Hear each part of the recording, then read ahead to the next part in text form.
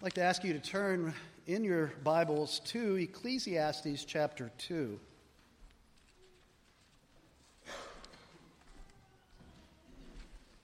Ecclesiastes 2, this morning we'll be studying the first 11 verses.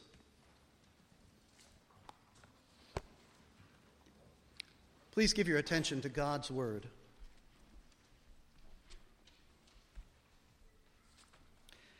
I said in my heart, "Come now, I will test you with pleasure. Enjoy yourself." But behold, this also was vanity. I said of laughter, "It is mad," and of pleasure, "What use is it?" I searched with my heart how to cheer my body with wine, my heart still guiding me with wisdom, and how to lay hold on folly till I might see what was good for the children of man to do under heaven during the few days of their life. I made great works. I built houses and planted vineyards for myself. I made myself gardens and parks and planted in them all kinds of fruit trees. I made myself pools from which to water the forest of growing trees. I bought male and female slaves and had slaves who were born in my house. I had also great possessions of herds and flocks, more than any who had been before me in Jerusalem. I also gathered for myself silver and gold and the treasure of kings and provinces. I got singers, both men and women, and many concubines, the delight of the children of man. So I became great and surpassed all who were before me in Jerusalem. Also my wisdom remained with me, and whatever my eyes desired, I did not keep from them. I kept my heart from no pleasure, for my heart found pleasure in all my toil, and this was my reward for all my toil. Then I considered all that my hands had done, and the toil that I had expended in doing it, and behold, all was vanity and a striving after wind, and there was nothing to be gained under the sun. Well, if you haven't figured it out by now, I love a good movie. And one of my all-time favorite movies is the movie Groundhog Day. Now, you know it's a good comedy movie if when you name the movie, people start laughing. They did it in the first service, too. Just name the movie Groundhog Day and we laugh because it's a very funny movie. It's a love story. But if you pay careful attention to the movie Groundhog Day, you realize that it's a lot more about laughing and it's about a lot more than just a love story. There's some pretty deep philosophy in that movie. It's a lot like the book of Ecclesiastes, actually. I've thought of it often as I've entered into my studies of this book. The main character in the movie is a weatherman in Pittsburgh named Phil Connors. And Phil Connors is an arrogant, self-centered jerk at the beginning of the movie. And against his will, every year, at the beginning of February, he's sent to Punxsutawney, Pennsylvania, to report on the silly celebration around Groundhog Day. He despises both the assignment and the town that he's sent to. But then something extremely unusual happens. Like a skip in a record, he keeps repeating that Groundhog Day over and over and over again. He keeps waking up, thinking that day is over, and waking up, and the whole thing is reset. He hears the same Sonny and Cher song on the radio, and the whole day, all the activities, all starts over exactly the same. Well, at first, he's really angry about this, to be stuck in Punxsutawney on Groundhog Day over and over and over again. And he keeps trying to escape it. But then when he resigns himself to the fate, the new reality of his life, he realizes there's a perk to all this repetition.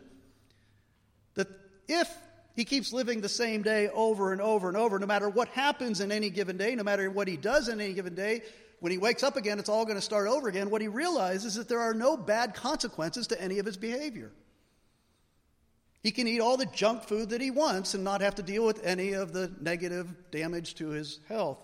He can get drunk and not worry about a hangover in the morning. He can learn intimate secrets about the lives of the townspeople and then use those secrets later to manipulate them. He can seduce women and not have to deal with relationship issues the day after or the week after. He can rob an armed car and make himself very wealthy, and even if he ends up in jail, he doesn't have to worry about it because when the day starts over, he'll be free again. For quite a while, Phil thinks this is great. But it gets old. And Phil, after living this same day over and over and over and pursuing all of these pleasures, all of the desires of the flesh, after doing that for quite a while, he finally becomes very cynical and depressed and even suicidal.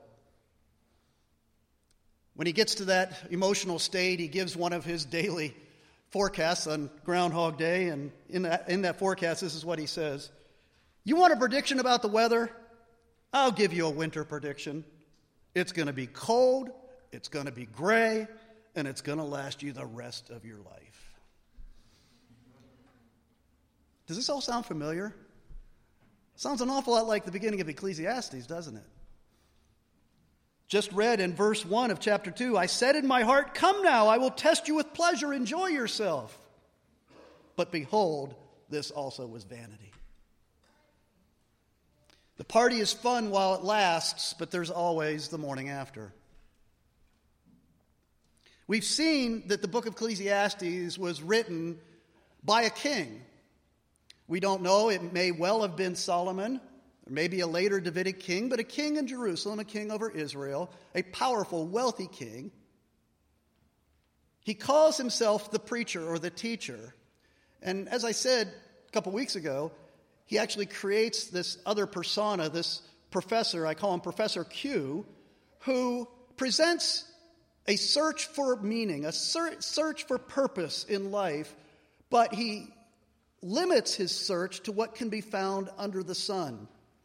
This is a search using the five senses, his mind, his eyes, his ears, touch, taste, feel, smell, whatever he can use to try to find meaning and purpose, but only within the realm that's under the sun, only within the created realm.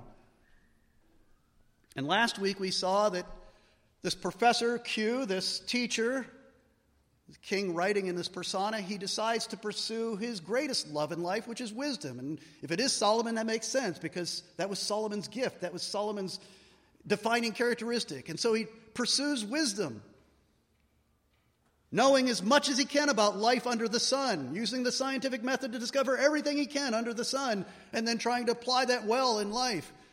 And we saw that his conclusion, after all of his search in wisdom, was that it's like striving after wind, and it left him in a position of much vexation and sorrow, because all of it was ultimately meaningless. So here in chapter 2, the king, the Professor Q, he shifts his focus away from knowledge and wisdom to pleasure. And again, he's defining that pleasure in terms of what we use our five senses to experience. What you can see, what you can hear, what you can feel. And he pursues these sensual pleasures to see if he can find meaning and purpose in pleasure. Now, hasn't there always been those two approaches to life? You tend to have people who want to seek pleasures of the mind, knowledge and wisdom. And then you have people who want to seek pleasures of the flesh, what they can feel, what they can experience in the flesh. In ancient Greece, you had the Stoics. And the Stoics were known for pursuing that wisdom, pursuing knowledge, using rationality and reason to find meaning and purpose in life, and denying the desires of the flesh. And then you had the Epicureans, who tended to want to pursue the pleasures of the flesh and find meaning and purpose there and avoiding pain. Now that's kind of a vast oversimplification of those philosophies, but you get the sense that one wanted to pursue the pleasures of the mind and the other one wanted to pursue the pleasures of the flesh and find meaning and purpose. I'm kind of fascinated by life here in State College as I observe the campus. It seems like those two things coincide, don't they? That during the day there's a pursuit of pleasure through academics, and then in the evening there's a pursuit of the pleasures of the flesh. Well, let's look at what this king's pursuit of meaning and purpose through pleasure, where it led him. Now remember that this Professor Q, or this king, whether he's Solomon or someone else, has been one of the greatest kings in history. He had unlimited authority in his realm and unimaginable wealth at his disposal. So no one in his life, as he pursued this life of pleasure, no one could say to him, don't you do that, because he had ultimate authority. Nobody could say no to him. And nobody could say to him, you can't afford that, because he could, quite honestly. He could afford anything he wanted. Do you remember the warning that God gave to Israel when they were on the verge of coming into the promised land? He said, when you get established in the promised land, you get moved in, you get settled, you're going to want a king like all the other nations. Let me read to you that portion. God warns them about this king that they will have eventually. He says in Deuteronomy 17, beginning in verse 14, when you come to the land that the Lord your God is giving you, and you possess it and dwell in it, and then say, I will set a king over me, like all the nations that are around me, you may indeed set a king over you, whom the Lord your God will choose. One from among your brothers you shall set as king over you. Only he must not acquire many horses for himself, and he shall not acquire many wives for himself, lest his heart turn away, nor shall he acquire for himself excessive silver and gold. And when he sits on the throne of his kingdom, he shall write for himself in a book a copy of this law, approved by the Levitical priests. And it shall be with him, and he shall read in it all the days of his life, that he may learn to fear the Lord his God by keeping all the words of this law and these statutes and doing them. Do you hear the warning there? Don't allow your kings to become really, really wealthy. Don't allow them to give themselves over to pursuing the lust of the flesh. And make sure that your kings stay in the Word of God. Because that is what will keep them pursuing the reality that is above the sun. But here we have this great king, this Davidic king, who is ignoring that warning. And he's devoting himself, he's giving himself over to the search for meaning and purpose in pleasure. As he says in verse 10, whatever my eyes desired, I did not keep from them. Now, in this search, he summarizes his search by speaking of 6 different kinds of pleasure. 6 different kinds of pleasure that are going to sound very familiar to all of you. The first one, and of course in these pleasures there's also, I want to point out that it includes highbrow pleasures of the culturally elite, as well as lowbrow pleasures of the common man. Everything can be found in one of these categories. The first category that he explored was pleasure in alcohol. He says in verse 3, I searched with my heart how to cheer my body with wine. Now, it's unclear as to whether that means he became a connoisseur of fine wine or whether he became a drunkard. He seems to hint at both here because he says that he laid hold on folly, which makes you think of a drunkard drinking wine. But then he also makes a strong point that his heart still guided him with wisdom. So in other words, it wasn't with reckless abandon that he gives himself over to alcohol, to drinking wine. It was a thoughtful experiment to see if this can provide for him a sense of meaning and purpose in life. Back in chapter 1, remember the description of life under the sun in chapter 1. It's all cycles. It's this monotonous, boring, repeated cycle of mundane activity on the planet, under the sun. That's what life is like. And so, isn't it very tempting to turn to alcohol as an escape from the boredom? To give you a moment of pleasure in the midst of the monotony, of the frustration of life under the sun. The second area that he pursued is pleasure in building his estate. Look at verse 4. He says, I made great works. And what he means by great works is he lists them there. Palaces, vineyards, gardens, pools. Do you notice that all those nouns are plural? He didn't just build one palace or one garden. He built palaces and gardens. He was a very wealthy king. It mentions there that in his gardens, he had all kinds of fruit trees. And I was kind of fascinated by that language. A garden filled with all kinds of fruit trees. Does that sound familiar? That's the language used in the beginning of Genesis of the Garden of Eden. And so in a very real sense, I think what the king is doing here is he's trying to build his own little paradise on his estate. His own little Garden of Eden. A place where he could, in a sense, by his own efforts, undo the effects of the curse that God had placed upon the creation. And did you notice that in his little secular Garden of Eden, there are no forbidden fruit? Because he says, I didn't restrain myself from anything that my heart wanted. Most of us experience some small version of this, if not now, eventually. We own our own homes, or we rent a nice home, and we work on the home decor, and we work on the landscaping around the house, and we work on renovation, and it becomes a part of who we are. It's where we find some meaning and purpose and identity. And I know some people that can get totally carried away in that really what their life becomes about, is building their estate. The third area that he explores is the pleasure in ease and comfort. The lifestyle, the rich and famous. It says in verse 7, I bought male and female slaves. You can imagine a lavish and extensive estate with multiple palaces and multiple gardens. You'd need an army of servants to maintain it and to wait hand and foot upon him and his family. That meant that anything the king didn't want to do, he didn't have to do. He'd have a servant or a slave to do it for him. He was free to pursue his materialistic party lifestyle 24/7 and just have fun in life. And so many of us, so much of the time, we feel like, if I could just live my life that way, if I just had servants to do all the things I don't want to do, and I just had all the money in the world and all the time and all the opportunity to just do whatever my desires led me to do. That we talk, and isn't that in American culture? That's kind of like nirvana. That's what we really are striving for so much of our time. I mean, I feel bad for some people. They think that when they get to retirement, that's when they can have their own paradise on earth. You know, get rid of all the things in their life they don't want to do and just do what they want to do. But what the king says is that ends up at a dead end. You know, I don't think there's anybody here this morning that has slaves. I hope not. I doubt that there's anybody here who even has servants. But we don't really need them these days, do we? We have appliances and electronics and computers, and a lot of the stuff we don't really want to do in life, we do have something to do it for us. And so we can really identify with why this king wanted to build this estate and have this life of ease and comfort on the estate. He mentions then his pleasure in his wealth. Look at verse 8. He speaks of great herds of large and small animals and how he accumulated great amounts of gold and silver.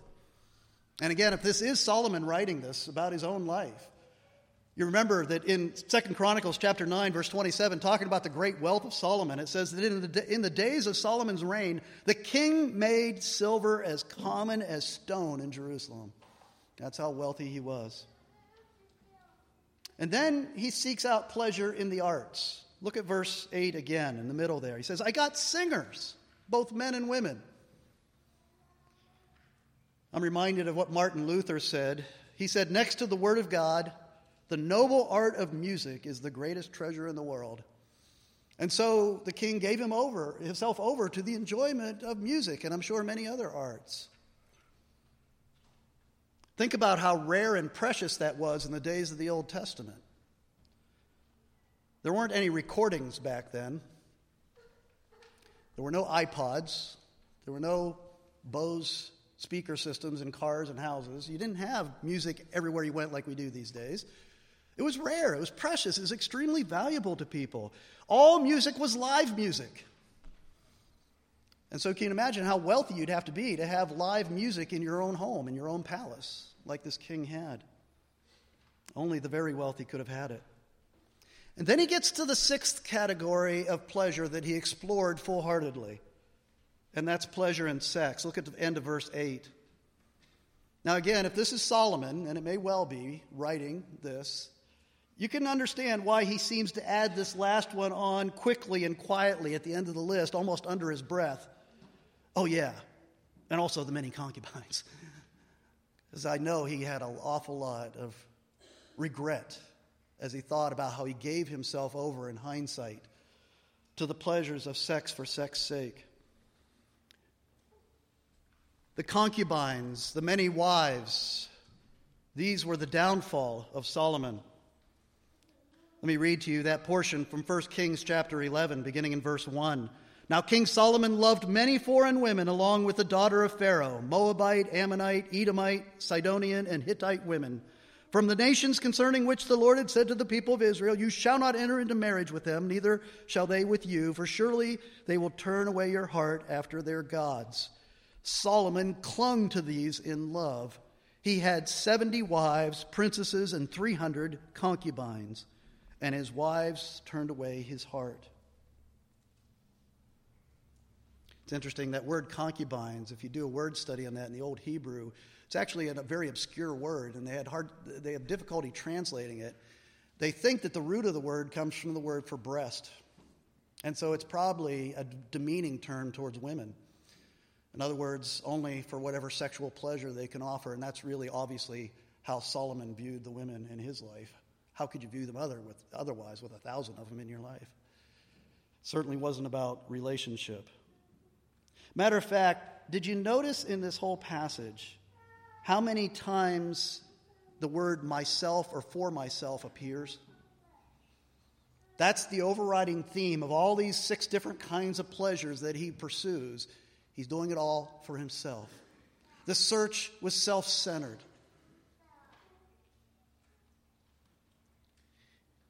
Well, what was his conclusion? All these 6 very familiar areas to us, our culture pursues them too. All 6 of these areas, he ends at the end of his search. What's his conclusion? That's what you get in verse 11. Then I considered all that my hands had done and the toil that I had expended in doing it, and behold, all was vanity and a striving after the wind, and there was nothing to be gained under the sun. Doesn't that very well describe the perspective of the morning after the party? It's all meaningless. It's vanity. It's empty. It's vapor. It's soap bubbles. Fun while it lasted, but when it is over, it's all gone, and there's no meaning, no purpose to it whatsoever.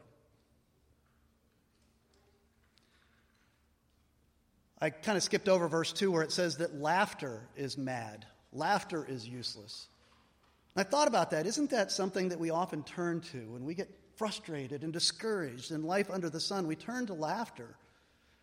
It reminds me of probably the darkest period of my life, and unfortunately, the way it worked out in God's providence, the darkest period of my professional life, my career, my ministry life, coincided exactly with the darkest period of my personal family life. It's going through great difficulties in both areas. And I remember during those months, which were very difficult, every day I just felt like this burden hanging on my shoulders.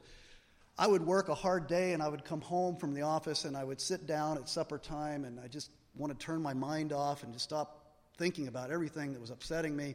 And so I'd turn on the TV, and of course, that time of day, the news comes on. You certainly don't want to watch the news when you're feeling like that. And so I'd flip around the channels. You know what I always settled on? They showed it every day at supper time. Funniest Home Videos. And I would sit there and laugh at those stupid videos. Laugh at them for an hour. And I became addicted to Funniest Home Videos. I looked forward to that hour of just laughing and just forgetting the problems I was going through. But you know what? When the hour was over, all the problems were still there. It's all meaningless, all purposeless. What use is it, ultimately, to laugh? Derek Kidner, the great commentator, speaks of the paradox of hedonism. The more you seek pleasure in this world, the less you find it. Reminds me of I love Johnny Cash. I love his song called Hurt. If you've never seen the video for Hurt, it's a great video. Google it, look it up. But in that song, and actually Johnny didn't write the song, but Johnny chose the song because he felt it was a good summary as he looked back on all the wasted years of his drug indulgence and drinking and partying and life as a music star, a media person. And in the middle of that song, or the chorus of the song, this is what he says: What have I become, my sweetest friend? Everyone I know goes away in the end. And you can have it all, this empire of dirt. I will let you down, I will make you hurt. That's what really this king is saying. It's all an empire of dirt. All this estate, all this wealth, all these servants, all the pleasure I've had in life, it's meaningless in hindsight. And we live in a culture that more than anything else has devoted itself to finding meaning and purpose in pleasure. Isn't that what our culture is all about, more or less? Alex de Tocqueville, it's nothing new. Alex de Tocqueville, the great French thinker from the early 1800s, visited America and wanted to study what's making America great, but he also saw an undercurrent that disturbed him, and this is how he described it. He said, "There's a strange melancholy that haunts the inhabitants of America, a strange melancholy in the midst of their abundance." And that's what the writer of Ecclesiastes is talking about. That sadness, that despair that comes from devoting your life to pursuing pleasure. It's what Paul was describing in 2 Timothy 3, verse 4, when he says that people under the sun become lovers of pleasure rather than lovers of God. And there's the key issue. There is where we begin to respond to this worldview that says all that exists is what's under the sun, and there's no meaning and purpose in wisdom and knowledge, and there's no meaning and purpose in pleasure. What's the answer? How do you find true meaning? And what's interesting is that you don't have to give up pleasure in order to find meaning and purpose in life, but you need to see pleasure as an avenue to the one who gives it. My life and my discipleship, my relationship to Jesus Christ changed dramatically about 15 years ago. I grew several levels deeper by reading a particular book that had been recommended to me for many years. I'm sure many of you have read it too. A book by John Piper called Desiring God. If you haven't read it, please put it on your reading list. I recommend that book. Of the 5 or 6 books I recommend over and over and over, it's one of them. Because it changed my whole perspective on what it meant to be a disciple of Christ. He introduced me to the concept of what he calls Christian hedonism, and he particularly picks that term just to kind of provoke us. Christian hedonism. It sounds like those two words should never go together. But what he was trying to say is that it's not seeking pleasure that's wrong. Matter of fact, we can't avoid seeking pleasure. Matter of fact, our Creator wired us and designed us so that we desire pleasure and seek after it. That's our nature. The crucial issue is where we seek our pleasure from. What's the source of pleasure in our lives? When we're born again, when God intervenes in life under the sun, and when he intervenes in your life and he takes away your heart of stone and he gives you a heart of flesh and gives you new birth from above, he doesn't take your hunger for pleasure away. What he does is he begins to transform it. He transforms your hunger for pleasure so that you now are no longer satisfied with the pleasures of sin and the pleasures of this world alone, but you're only satisfied by the pleasures of the things above the sun. In the first chapter of Desiring God, Piper quotes, and I'm sure many of you have heard this before. I know I've quoted it many times, but I'll read it for you again. The truth here is profound. It's a quote from C.S. Lewis. And this is what Lewis says. He says, if we consider the unblushing promises of reward and the staggering nature of the rewards promised in the Gospels, it would seem that our Lord finds our desires not too strong, but too weak. We are half-hearted creatures, fooling about with drink and sex and ambition when infinite joy is offered us. Like an ignorant child who wants to go on making mud pies in a slum because he cannot imagine what is meant by the offer of a holiday at the sea. We are far too easily pleased. It's that we settle for pleasure in sin and settle for pleasure in this created world when we're meant to find our pleasure in higher, greater, more glorious things. Our ultimate pleasure. And this is what we were created to be before the fall. Our ultimate pleasure. When you think of all the things in your life that give you pleasure, whether it's a great meal, or whether it's a great concert, a great baseball game, whatever it is that gives you pleasure in life, your career, your spouse, whatever gives you pleasure, the thing that you are wired and designed to find the most pleasure in before the fall was in seeing the glory of God. Remember Moses. He had a chance to ask one thing of God. What did Moses ask him for? Show me your glory. Because when you see the glory of God, you go to your knees and you worship. And there is no greater pleasure than true, heartfelt worship of the one true God. That is your greatest pleasure. As Piper adapts the first catechism answer, he adapts it to say the chief end of man is to glorify God by enjoying him forever, because that's the greatest way we glorify him, is by enjoying him. You see, what happens when you're given a new heart, when you're born from above, is that your view of the temporary pleasures of sin changes. We had those verses read to us a while ago from Hebrews 11, where Moses knew the pleasures of wealth and privilege and palaces and everything from his time of royalty in Egypt, but he chose to suffer with the people of God because he knew that a relationship with God was worth far more than all the pleasures that this world could offer him. And he exchanged the fleeting pleasures of sin, that passage says, for the eternal pleasures of the kingdom of God. But what's beautiful is that what happens is that you don't have to give up the pleasures of this earth that are legitimate. There are things that God created in the world that are meant to give us pleasure. Apple pie is one of God's greatest gifts. He wants us to enjoy it. He gives us baseball as the greatest sport ever created so that we can enjoy it. He gives us the beauty of this creation so that we can enjoy it. We're meant to enjoy it, but the question is, what do you do with it? Do you make an idol out of it? Do you make that pleasure that you get in creation the end? Is that what it's all about? Is just that moment of pleasure? If that's all it is, then you're in the same place that the writer of Ecclesiastes is in. Eventually, it all becomes meaningless and purposeless. God gave us these pleasures, but he gave them with instructions. It's just like sex. Sex is a pleasure, it's a gift to us from God, but we have to obey the instructions. We have to follow the instructions the way he designed it, the way he intended it to be. And when we do, then we get the greatest pleasure. It's like that in everything. Follow his instructions, enjoy the pleasure the way he dictates, and you'll find the greatest pleasure in that field. But it's not just that. When we enjoy those things, it's meant to point us to the giver of the gift. It's meant to point us to the giver.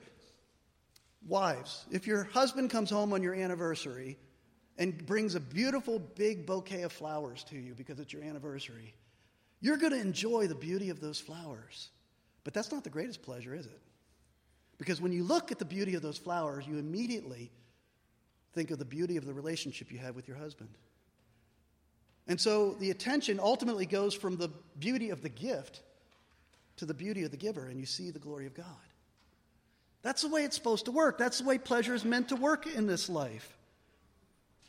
At this time of year, I get to have devotions on our sun porch on the back of our house.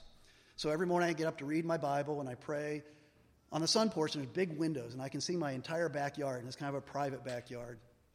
And so I spend time reading the Word of God, and by the Word of God, my perspective is lifted from the mundane earthly things, and my perspective is lifted to the throne of heaven, and I see things from God's perspective, and I see the glory of God revealed in his Word, and I'm drawn towards him. And then I look out those big windows, and I see the beauty of the trees, and I see the beauty of the flowers, and I see the rabbits hopping across the backyard, and I watch the squirrels climbing up the trees, and I purposely put my bird feeders right next to the window so I can be just with a few feet away and watch these delicate, wondrously beautiful little creatures, these birds. And you know what? I'm in the right state of mind to really enjoy those things, to really enjoy them, because I'm already tuned in to the presence of God. And so when I see a beautiful bird, I say, thank you, Lord. Thank you for that gift. And you see how that's a far greater pleasure than anything that this earth can offer, is when we enjoy it as a gift from the one who redeemed us. In the movie Groundhog Day, in his despair, as I said, Phil becomes suicidal. As a matter of fact, he tries to kill himself over and over and over again. Tries many creative means to end his life, but every time he kills himself, he wakes up on the same day, listening to the same Sonny and Cher song. And so he gets eternal life, in a sense, but it's eternal life under the sun. And that's the kind of eternal life you don't want. And after experiencing that, after his period of despair, this is where the movie really does get profound. he kind of comes to grips with that. And out of his despair, he decides, you know what? Maybe the way to find meaning and purpose in life is actually to be nice to other people. To start to do nice things for people, to start serving people. And he goes around fixing people's flat tires, and he saves people's lives, and he learns to be a doctor so he can perform medicine, and he learns to be a musician so he can perform concerts to make other people happy, and he becomes this very loving, serving person, and this wonderful person by the end of the movie. And that's all true insofar as it goes. You can find meaning and purpose through serving others, but what's missing? What's missing from the movie? The gospel. The gospel of Jesus Christ. Because the movie doesn't tell us how can you change. How does a selfish, self-centered jerk like Phil become a loving, serving, humble man? The only way that can happen is through the life-transforming message of the gospel. Because you guys must be born again. None of us have that ability within ourselves. It's a gift that must come again from God. We've got to die with Christ at the cross and be raised with him again as new creatures, with new hearts, with new desires, with a heart that wants to worship and know God and a heart that wants to love our neighbor as ourselves. That's something God must do to us. Something must give to us as a gift, and that gift comes by faith. Believe in the Lord Jesus Christ, and he'll transform your desires so that you can really be satisfied with the pleasures that you seek in life. Let me close with Psalm 37, verse 4. Listen carefully. Delight yourself in the Lord, and he will give you the desires of your heart. Don't ever get that backwards. Delight yourself in the Lord, and then he will give you the desires of your heart, because he will transform your desires so that they become God-honoring, God-centered, and ultimately eternal, and there's where you'll find your meaning and purpose. Let's pray. Father, we thank you for the Word of God. We thank you that we are not slaves to our lusts and our passions. But Lord, we thank you that when we come to Christ, you don't ask us to give up our desire for pleasure, our enjoyment of pleasure, but actually you transform it so that we enjoy the good things of life, the things you intended for us, in ways that are far more powerful, much more satisfying than we ever could have imagined. Thank you, Lord, for opening our eyes and changing our hearts. Thank you for the blood shed at the cross that made it all possible. Thank you for receiving us and making us part of your eternal family. We pray in Christ's name. Amen.